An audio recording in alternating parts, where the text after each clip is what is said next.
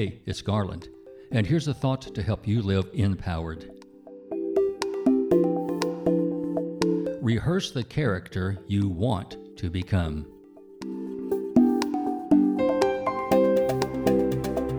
We are a character in everyone else's story. In some stories, we are an extra, just a face in the crowd. In some stories, we are playing a supporting role.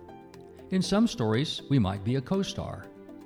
But the only story in which we are the star is our own story.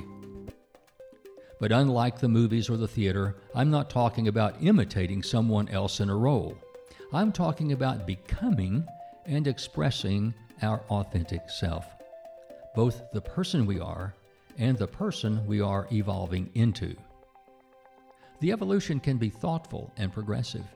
We change over time, and that change can and should be for the better.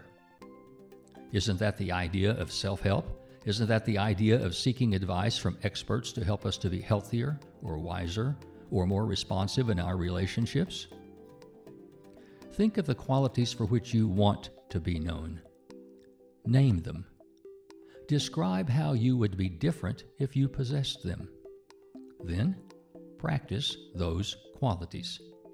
Rehearse yourself doing what it takes for that quality to become your quality, for that skill to become your skill, for that change in character to become your authentic character. If your sincere intention is to be better at your core, in your heart of hearts, others will see your personal growth as authentically you.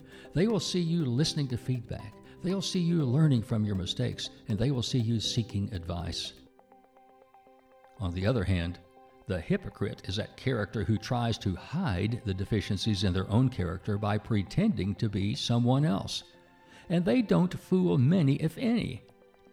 And in most stories, the hypocrite ends up playing the part of the villain, or the character that everyone else wants to see exposed for their hypocrisy. Practice. Rehearse being the person you want to become, and you will become a better version of yourself. I'm Garland McWaters.